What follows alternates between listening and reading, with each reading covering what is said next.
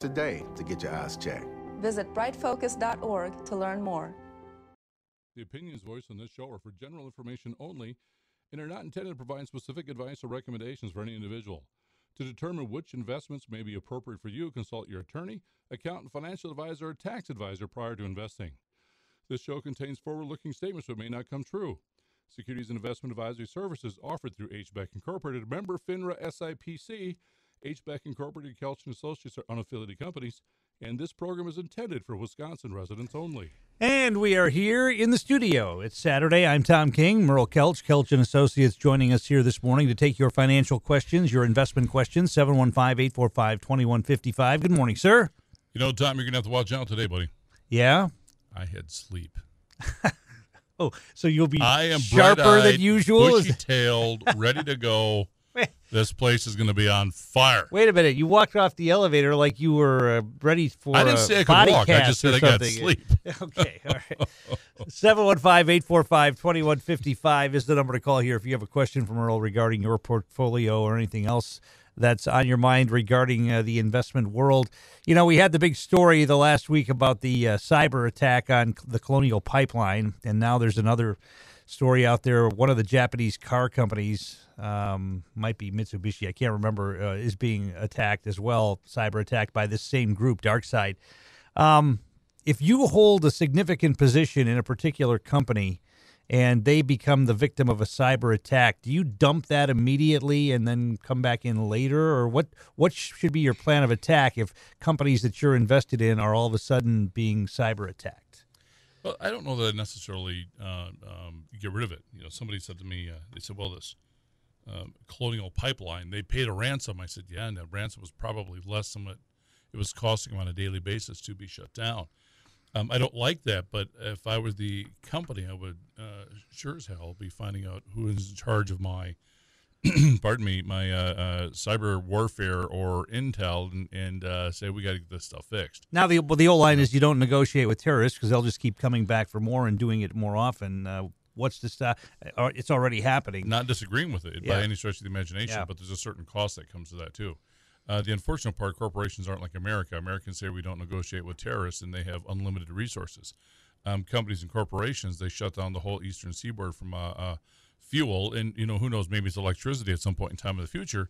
You can't do that. You have to be up and running again. But we've had these stories in the past where corporation executives had been kidnapped in particular wild places in the world. Go. I mean, that's no, and they pay ransoms. They pay ransoms in those situations in many cases. Yeah, I have a funny story about this. Somebody asked me one time, and folks, if you know me, I enjoy hunting and fishing, and one of my favorite places to go visit some friends of mine that, nicely and happily live in Africa, so it's kind of fun. So I go there, I said, aren't you worried about them taking you for ransom? I said, look at me. They're going to look at this guy and say, hold it, we'd have to feed him. We're going to skip this. Mm-hmm. We're going to let him go. Yeah, If he falls over, we got to pick him up. We're not doing that. Did they really ask you that when you came there? I have had that question, yeah. Interesting that any American that comes there, the people that live there think that they might be the victim of a kidnapping? I think it was just people asking the question because they heard about it. I've never heard of anybody taken for ransom in South Africa. I've never heard of that. Mm-hmm. Is it possible? I mean, everything's possible, but I've never heard of that and have no fear of that by any stretch. So we're going to go back again. We'll try our luck one more time and see how that goes. You're going to get back on an airplane, so obviously we've been hearing more and more about the airline industry, the travel industry, the resort industry. Disneyland and the Disney company were in the news this week because of reopening the parks, and some people think Disney can bounce back from this. Others maybe are more pessimistic. What's your thought about a company like Disney and the big hit they took, and will people come back to the parks, and will they come back to the cruise line and all of that? I just read an article yesterday, and it wasn't a part of preparation for this show. It's just an article that popped up in my normal daily reading, where some people were talking about Disney and what they thought about the stock. And so, folks, when I'm saying this, I'm not telling you my opinion, just opinion that somebody else came, but I might share in that. But so, again, I'm not recommending you go out and buy the stock, but they were just really in favor with Disney. First of all, they said, well, with Disney Plus, the numbers aren't as good as they would be, but they're going up, and so their revenues tends to be flattening was part of the article. And somebody said, oh, hold it. Disney through this whole pandemic has essentially had their theme parks shut off, which had been their big driving force of their income for the longest time, and new movies, and that also was shut off. So with Disney Plus was the revenue generator that kept the company going, and now the parks are opening up as well. You'd be foolish not to own this stock. And I really liked that article. Was well laid out and it was pretty good. So search for that article if you can find it. But think about that, folks. Disney's made it through this without the parks being open and without having the big blockbusters in the box office because they weren't out there. And they still continue to make it through and make profit. And so now the parks are going to open up. I just think if you're not looking at Disney for a consideration, you're making a mistake.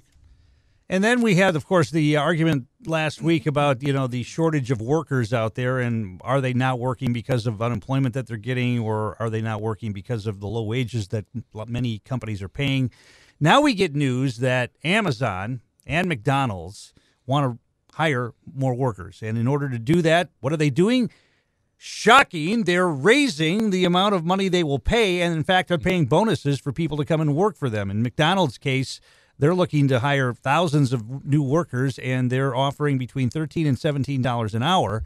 And, then the argument is, well, the price of a Big Mac's going to go way up. Well, that's not been the case in other countries where McDonald's pays, a higher wage than they do here, and the price of the food is basically the same. But Amazon is another place that's hiring thousands and thousands of people and offering sign-on bonuses if you're vaccinated, and also paying a lot more than they used to. So at least they figured it out that if they're going to get people to fill these spots, they're going to have to pay what people will work for at this point in time, right? There's this interesting thing that having a conversation with some colleagues this past week, and so much of this hits upon economics. Are we paying enough on work? And we're seeing all this happen real time, folks, and I think it's really, really cool.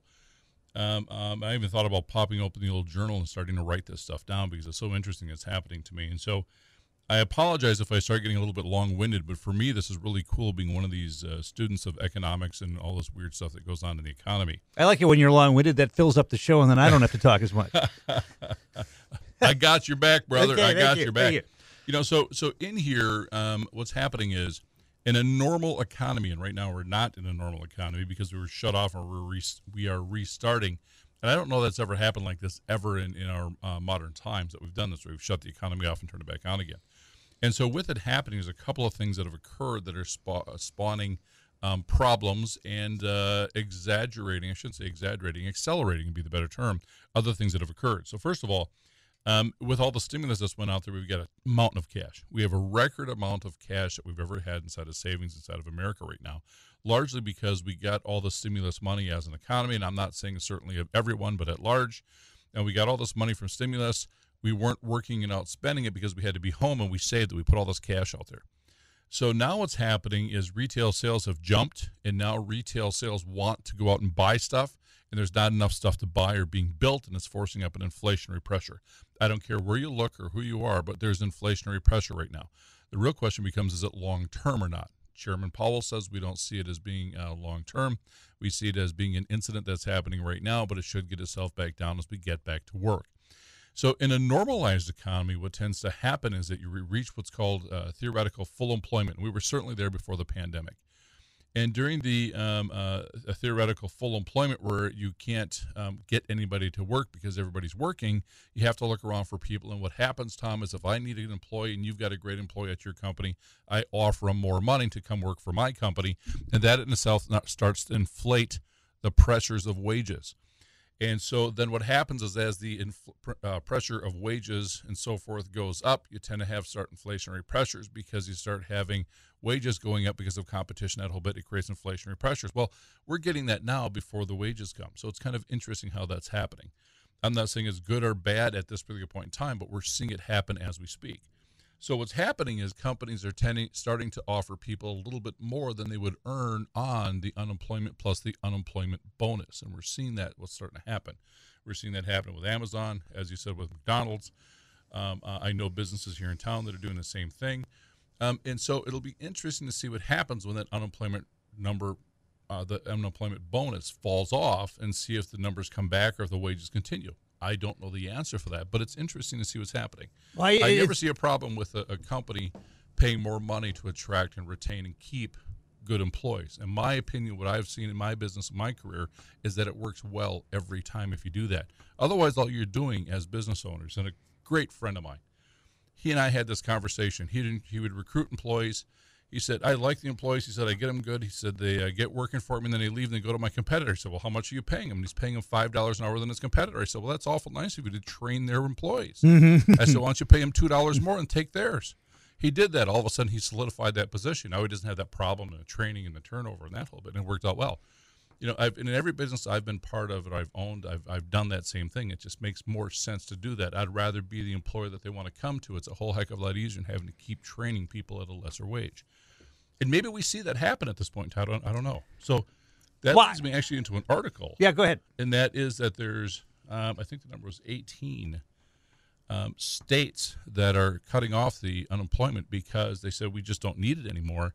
And so between June 19th to June 12th, some of them July 3rd, but that mid part of June, there's some 18 states that are cutting off the unemployment and the bonus. I think what's funny is that the bottom of the bottom of the workforce, and I use that term, the bottom of the wage workforce, and I hate the word woke, especially the way it's used by one side of the political spectrum, but I think this workforce has become woke to the fact that their wages have been stagnant for so long, and you need 2 or 3 jobs in order to rent an apartment and put food on the table and buy medicine and do all the things you need to do to raise a family. And now they're sensing a moment where they can say, look, this has to change. CEO pay has gone up a zillion times over the last 50 years. Our pay has stayed stagnant or risen very little, and now they can sort of drive the bus, if you will, and are in the driver's seat when it comes to picking and choosing jobs that pay more and forcing companies to pay more if they want to hire them. There's 2 sides of that coin, and I don't necessarily disagree with you on that. But the part that I see is that so many times you have people that are at the minimum wage because they're not willing to do the things that have a higher wage. They're not being willing to be more marketable or more valuable to the marketplace that they'd earn the higher wage. And so now that they get the higher wage, isn't going to change their mentality. They're just going to have a higher wage and it's just going to keep moving the platform higher. The other part of that is do we then as a society become woke in the sense that, okay, if they're now going to get a higher wage and get some benefits, they no longer get the public assistance. Do we cut that off now? And so that becomes the other side of the coin. And so, well, we'll see what happens in that. But I'm a firm believer, and this goes back to one of my favorite speakers long since past, Jim Rohn. He said, that it doesn't matter what you want to earn. It's already on the pay scale. You just have to be willing to invest in yourself and become valuable enough to the marketplace to earn the wage that you want. I've used that for a long time for friends, and it actually works out fairly well. And if you don't want to do that and you want to have the lifestyle that you want to have a minimal amount of work and do a minimal along the way, you're going to get minimal wages. Well, one of the other factors here is the fact that in the United States, most people's health care is tied to their jobs. So you've got many people staying in crappy jobs that don't pay well because they have at least some form of health insurance. And that would certainly change if, in fact, the way we deliver health care in this country would change. And then you'd find more and more people that would maybe not be tied to crappy jobs that look elsewhere or move up the ladder. They'd probably be tied to crappy health insurance. We've differed about that all along. I don't think universal health care is the way. Maybe there's an option for universal health care that we could buy into, but I don't think it is. I don't think it gives us the best health care. Every friend that I have that's in a country with universal health care, when they need something done, they don't stay there. They come to America. Oh, come on now. That's not true. Come on. Literally almost every single one. For your normal stuff, and this is conversations from friends of mine just from England and Canada within the course of the past year in this whole pandemic. Is if you need to have some basic stuff done, it's the best place to go. You walk in, you're finished up and done. But if something specialized, you can't get it done in time to have it be meaningful. We are the only civilized country in the world that doesn't have some form of universal health care. Maybe we're just the only civilized country. And there isn't anybody who lives in any of those countries, Canada, England, Japan, I don't care which one, that is going to leave their country to come here because of the way we deliver health care as opposed to the way they deliver health care. For specialized medicine, regularly. All right, we're going to agree to disagree on that one. Let's talk a little bit about the stock market this past week. It took a bit of a hit on Wednesday, but I think did it bounce back a little? I didn't see what happened yesterday. Pretty much bounced back, still down a tad for the week, but it bounced back pretty good throughout the course of Thursday and Friday. In all of it, because what was driving the yo-yo this week? All of it because what we talked about is this balance was happening with inflation, employment, and the like. Fuel probably had something to do with that because you saw fuel prices running up as a result of the Colonial pipeline shutdown. So that ran it up, and everybody started having inflationary fears. Things are going bad. We didn't have as many jobs. We only had 266,000. We were expecting 1 million. Where are the jobs? What's going on? Retail sales are down because we're not spending this stuff because we don't have the stuff. So all those things contributed to the marketplace saying, we're going to take a pause, and so a bunch of things sold off. Sold off a second day, and all of a sudden came back and said, we're probably not all that bad, and things started buying back up again. So I think we're going to see this happen a number of times still until we tend to have a little bit more visibility on what's going to happen from an economic standpoint, employment, and as well as what's going to happen with the inflationary numbers. What's interesting, I had a conversation with some colleagues again this past week, and part of that conversation was the pipeline of getting materials here is so screwed up right now that it's going to probably take as much as a year to have it completely straightened out.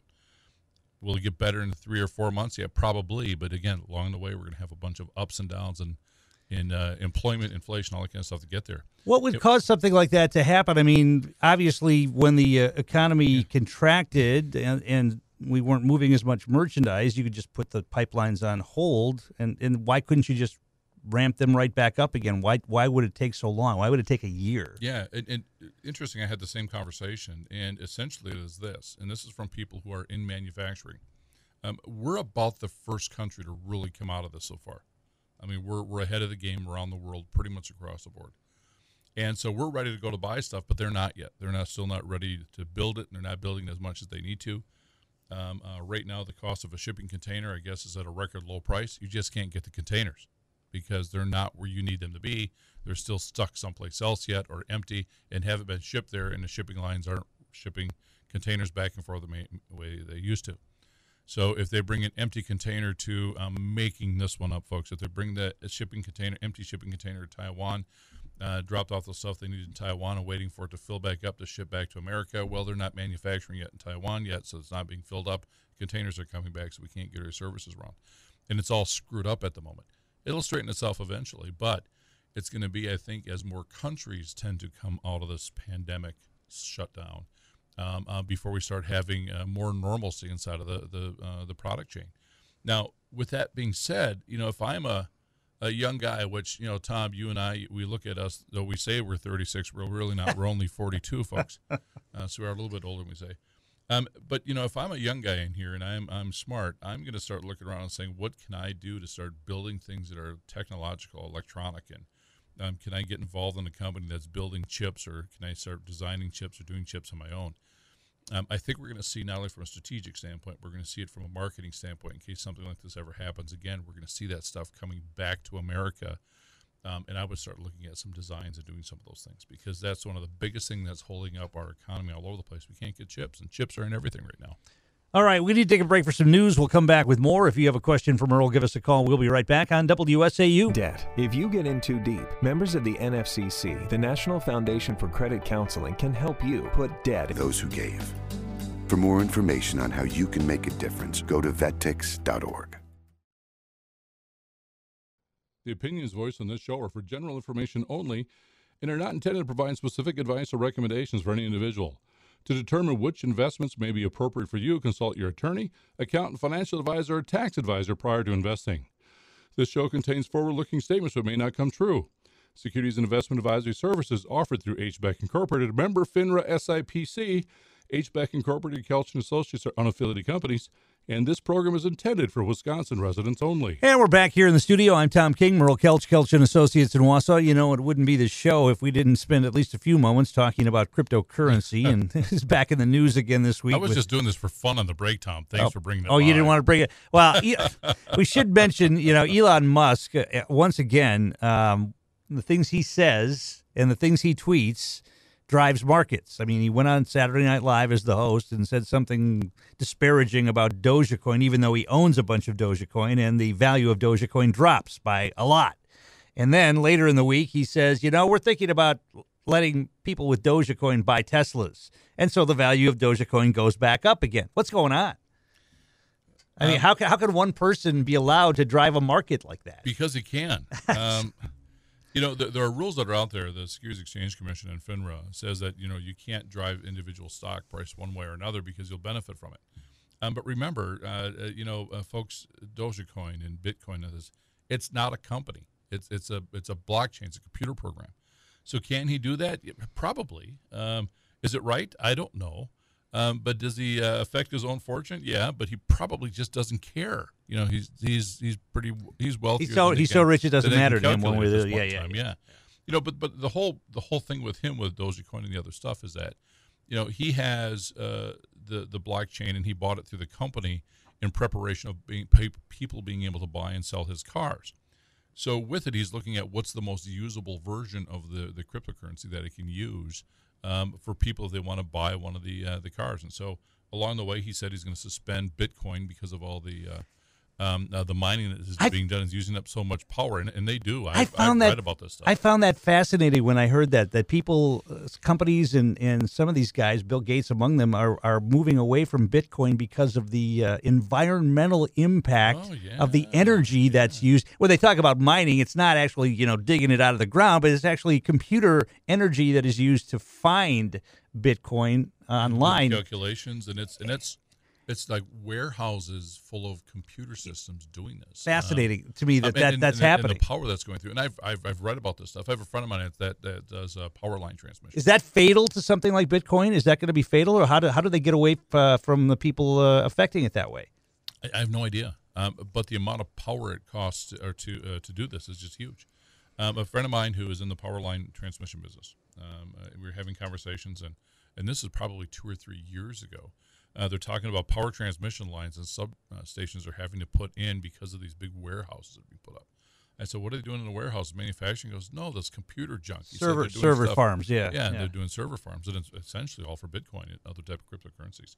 And so the power that's used to do this sort of stuff is just absolutely enormous because it takes so much electricity to run the amount of computer data systems that they have. Now, if you have the ability to do that and to mine it, God bless you. But boy, it's using a lot of stuff. And so, so Bitcoin says, well, because the energy used, we don't think we want to use it. We need to use other things. But they are, having this currency, and the companies are having to buy it so they can use it for changing that type of stuff. As we all know, well, maybe you could today, you can't have a business without having the change. You have to have the change, and so you have to have a certain amount of currency. You have to do the same thing if you're going to use Bitcoin or Dogecoin. Oh, there's too many names. Ethereum. You have to have those coins if you're going to use it as a payment. You have to be able to do change or whatever the case may be. And so, certainly. You had mentioned that there was a tax ramification coming up for people who own this stuff as well. I just caught an article, again, because of what I do, folks, and the IRS had a little bit of a warning that out, and it turned into an article probably Monday, Tuesday last week. The IRS went to, I want to say it was Coinbase or somebody, went through and said, we want a list of all of the people that bought and sold Bitcoin throughout the course of these years. And I think it was something like 2016 through 2019 or 2020. And they're going through and auditing everybody's records because, Tom, if you bought Bitcoin, and I'm making up a dollar amount of $1,000, and it went up to $10,000, and you bought a milkshake for $3 and they allowed you to use your piece of Bitcoin to pay for it, guess what? That became a tax gain. You had to pay taxes on the $3 you took out of that Bitcoin because it went from 1,000 to 10,000, making up a number when you sold it. And magically, with something they've noticed is that a lot of people who had Bitcoin and a number of these different things, when they sold it, they didn't report their taxes as a capital gain, and they're going to be audited. And the IRS is setting up a task force to go specifically at those people. It's fascinating, and we heard yesterday about the IRS as well. One of the ways that the administration is thinking about paying for the infrastructure program is to task the IRS with going after people who have not paid their taxes, that have basically evaded as much as $1 trillion. $1 trillion in people who have not paid their taxes. So that includes fines, though. So we have to be okay. But so they always talk about cutting the IRS, and when they do that, then there are fewer audits. There are fewer people to go after the people who are paying their taxes. And for those of us who pay our taxes legally and follow the law. Oh, legally? Now you're just showing off. Well, it's got to be annoying to the people who pay their taxes and follow the law to know that there are so many people out there that are not doing it, and it's worth $1 trillion. I mean, with a T. Yeah, I've said before that there's no way we're going to be able to get rid of the IRS. We can't. I mean, because there has to be audit. Somebody's going to be accountable. Yeah, you think people would pay their taxes on the honor system? I find that highly highly tough. I've seen it happen one time in Vietnam, and people were really excited because they were excited that the government was going to create some money they could do some good for. But this also at the time was a communist country, and they put boxes in the corner to put your taxes in. So if you made some money, you put 10%, you put it inside of that box, and everybody's happy. And how did that work out? Yeah. Well, it worked out great, but they had just started it like the week before. So, we're good. I doubt that occurred in America. So we're never going to get rid of the IRS. I just think the tax has to be more fair and more easily collected. Tom, I just don't think that it makes sense for you and I to pay taxes. I think it should be on the employer. On the retailer or the people who are buying the goods and services to collect that tax. I think we collect more taxes. You are a believer in a consumption tax to get rid of the other stuff and use a consumption tax. Yeah, I am. Yeah. The unfortunate part, we'd also have to probably get rid of real estate taxes. The write-off for real estate at the same time, and that screw up a lot of votes for people. But it makes sense. I'm a firm believer of that, and here's my reasoning for it. Tom, if I'm a millionaire and I choose not to buy anything, well, I can be a millionaire and still not pay taxes because I'm not consuming anything. I'm just doing my normal stuff. But if I want to be, make $20,000 a year and I want to spend everything I have on everything that's out there, I'm going to pay taxes. So it can be fair either way. If I want to be a 4-year-old and use a sidewalk and go down to the candy store and buy a piece of candy, I have to pay tax because sidewalks still cost money. Everybody pays tax. Isn't that great? 3-year-olds get a pass. Gee, that's nice. Yeah, there are certain ways to set it up so that it's equitable, but still, I mean, obviously, consumption tax. If the important question is if you get rid of all the other taxes, you get rid of property tax, you get rid of income tax, you get rid of whatever other taxes there are out there, and use the consumption tax as the way to fund government programs. There's a way to do it, and I think the Fair Tax website still has all of the numbers laid out on how this would work. So one really bad thing that happened, or good, is that we'd realize how much tax we actually pay. And the government would actually have to come into line to and the whatever people, that amount that they collect. And the people that are avoiding paying their taxes, or the criminal element in our society who doesn't pay taxes on their ill-gotten gains, they would be paying taxes as well. That's the argument. I look at this. I never see anything bad with that discussion. The unfortunate part is we'd start paying taxes like that. Then pretty soon we'd have to start paying taxes on gas again. Everything else, the tax will go up again. Many people don't realize it. Even if you pay no taxes right now because your income is so low, folks, you're still paying a huge amount of tax every time you buy gas or you're buying goods or services, or you're still paying taxes all over the place. You're just not paying it from an income tax standpoint, and that's the part that's missing. We're still paying it. So those of us that are paying taxes because our incomes are a little bit higher, if you add up all the amount of taxes that we pay, we're probably pretty close to a 50% tax by the time you end up paying taxes on your income. You're now paying the taxes that you're going for real estate. You're paying the taxes you have on sales tax, gas tax.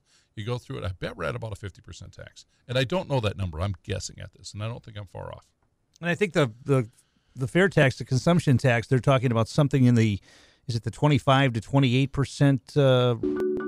One thing that I fear about being a parent is the future for my children. I think a parent's job is to protect our children, but also prepare them for the world so they become good, kind human beings. But I'm also hopeful that the future holds a more inclusive and compassionate world for them. That's dedication. Find out more at fatherhood.gov. Brought to you by the U.S. Department of Health and Human Services and the Ad Council. The opinions voiced on this show are for general information only and are not intended to provide specific advice or recommendations for any individual. To determine which investments may be appropriate for you, consult your attorney, accountant, financial advisor, or tax advisor prior to investing. This show contains forward-looking statements that may not come true. Securities and investment advisory services offered through HBEC Incorporated, member FINRA SIPC. HBEC Incorporated, Kelch & Associates are unaffiliated companies, and this program is intended for Wisconsin residents only. And we're back here in the studio, and we were talking about taxes before the break, and as Merle has told us many times on the show, part of what he does is setting up a portfolio for the tax ramifications, so you're able to hold on to as much of your money as you legally can. Or I hold on to it for you. I mean, and so now's the time to start thinking about the rest of this year, setting up for the next tax season, right? It is here. There's an article that popped out this past week, and I thought it was a pretty good article. It actually came out of Barron's by Daisy Maxey. There's a new name because it's not a part of our usual stable that we have, but an article that says, as tax season ends, take time to tidy your finances. Here are 4 considerations, and I'm just going to jump ahead a little bit to one of them. Some of them are obvious that we'd have, consolidate, take a look at the year now. We take a look at our rates of returns and how does that meet with the rest of our portfolio, which leads me to actually a couple of other things. But nonetheless, let's go through this one. But this next year, folks, the proposal that's happening out of the current administration from taxes is going to change one thing that could really create a mess of others. And so we may want to look at a few things. And here's that. So in here, if we're taking a look at our 21 income tax this season, I'm reading verbatim in here, it could spur investment changes to help minimize next year's tax bill. So this year is important to also begin considering because of President Biden's tax plans for tax increases. And one of those is capital gains taxes. For the longest time, Tom, if you had a capital gain it used to be more than 5 years and it went to more than a year, it's fluctuated between that over the course of the 30 years I've been in this business. If you have more than a 12-month capital gain, it became a capital gains tax, which has been down as low as 10%, 15%, 21%. So that number changed a little bit. And then if it was before within 12 months, it's usually ordinary income, whatever your normal tax rate is. So a lot of people just simply say, well, we're just going to let this go a little bit longer. We'll hold it, then we'll sell it, and we get the reduced income tax rate. Well, who knows where the proposals end, but some people said that long-term capital gains rate they just want to get rid of. And so, therefore, it's only going to be ordinary income. And if that becomes the case, it doesn't matter if we hold things for a long term or not. For me, for example, I got married a little over a year ago. We have another house. We're going to sell it, so we get the 2 out of 5 year rule. Now we sell it to bypass capital gains. We don't know if that's going to go away. So we don't know the answer to some of these things at this point in time because the tax increases are all proposals. But what seems to be the case is if you have some things that are capital gains they've been looking to sell and have a big capital gain distribution on, if you have it so it becomes near-term capital gain, it seems to be a pretty good idea to sell it this year, which I think is something that's helping to spark the real estate marketplace and people selling things. So the real estate market is crazy right insane. now. Just insane. Just absolutely crazy. I look at a house that I have. I could have sold it 2 times. I'm just not ready to go. And I said, well, it's worth this amount, and they've offered me more. Yeah. I'll probably take the more. I'll probably get there. Yeah. I bought some land up north, real close to where I have. As my wife says, you stop buying cars, now you're buying land. You think you're a land baron. I'm like, yeah, land's never bad. And so I haven't even closed on the property. And the people who are selling it, of course, it's the paper mills that are selling huge tracts of land. They've already said we'll take all the prices up 15% because they're jumping up. So I haven't even closed on it, and the price has already gone up 15%. It's just nuts. I'm not going to sell it because, again, I'm going to be a land baron. But every time somebody says huge tracts of land, I think of the Monty Python movie, Holy Grail. But yeah, mine's not a huge tract of land. It's just an extension to the Camp Muck palatial estate. It's just more scrub brush, But we want to look at those capital gains because it's going to be a big thing depending upon how the final legislation comes out. But if we have the ability to take advantage of the current capital gains, it certainly seems to make sense to do so. We're going to get some news next week on retail sales, earnings reports coming out for places like Walmart, Home Depot, Kohl's, Target, Lowe's, a bunch of others. And Jim Cramer suggests that you should wait to see how these stocks look coming out of their earnings report before you either jump on them or jump off them. The whole idea of getting in early on something like this before the earnings report comes out, because once the earnings report comes out, it's almost too late, isn't it, at that point? No, because it tends to be a projection of what's going forward. We talked about this on air, folks. Walmart, for example, just said if you've been vaccinated, whether you're an employee or an individual, if you've been vaccinated, take your mask off, come in the store and shop. Yeah. I think that type of mentality is going to push that retail sales, especially inside of the brick and mortars, because I think we are pandemic fatigued, mask fatigued, however you want to say it.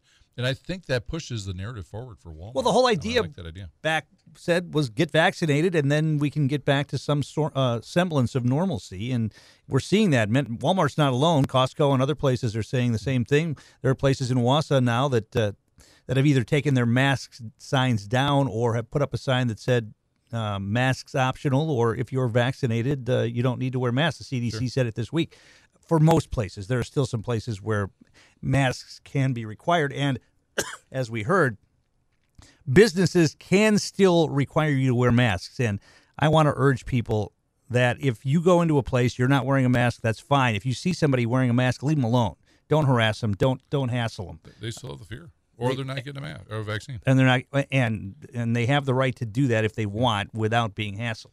Now, we had this in our office, and if you're listening, you'll know who we are, and I just think it's cute because the whole conversation. So she came in and said, "How'd you do it?" My question is, how did you do during COVID? I want to know if somebody got it or not, if they're sick. Just personal and a little bit of inventory in my mind. Our client, a long-term client, great friend, says, "Well, I've been vaccinated. I had my 2 shots, and I'm about a month ago." And she's wearing a mask at the time. I said, "Well, I've had COVID, so I'm not giving it to you. You can't get it. You're not giving it to me. Why are we wearing a mask?" She said, "Well, nobody told me I can take it off yet." I said, "Take off your mask. We're fine."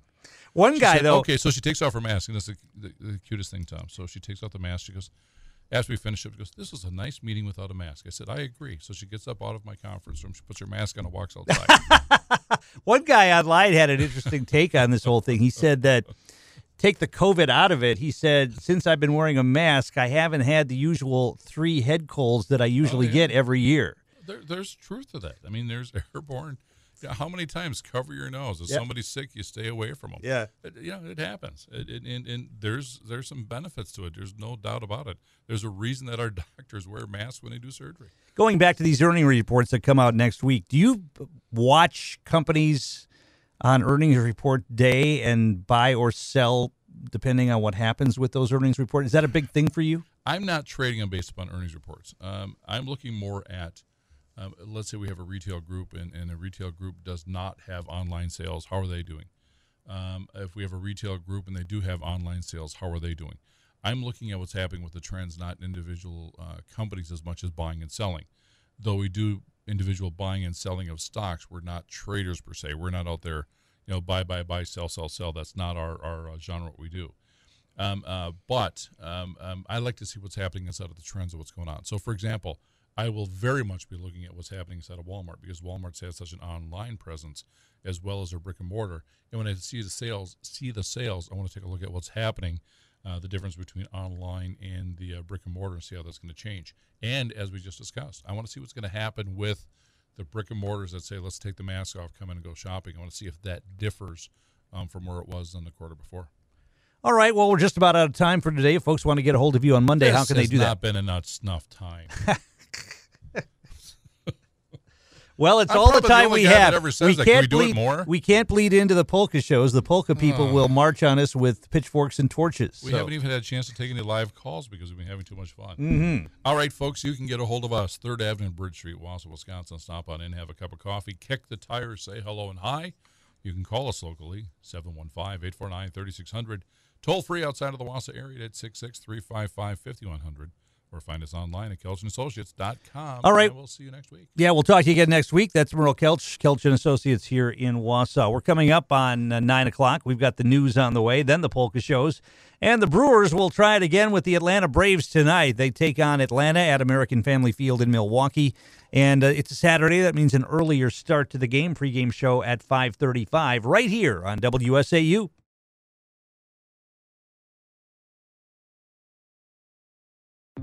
At Social Security, we are always thinking of ways to save you time